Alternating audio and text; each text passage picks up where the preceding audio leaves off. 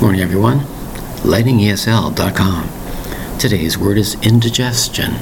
Indigestion.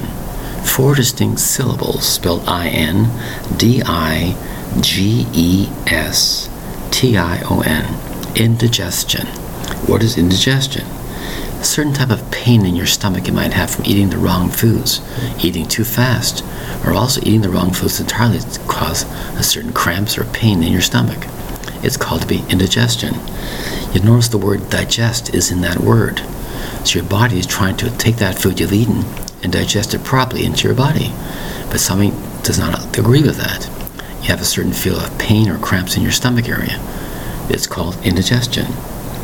You might say this particular food gave you pain, it gave you indigestion. So now you remember, do not eat that food at a certain time or after a certain activity. You ate too fast, you ate too slow.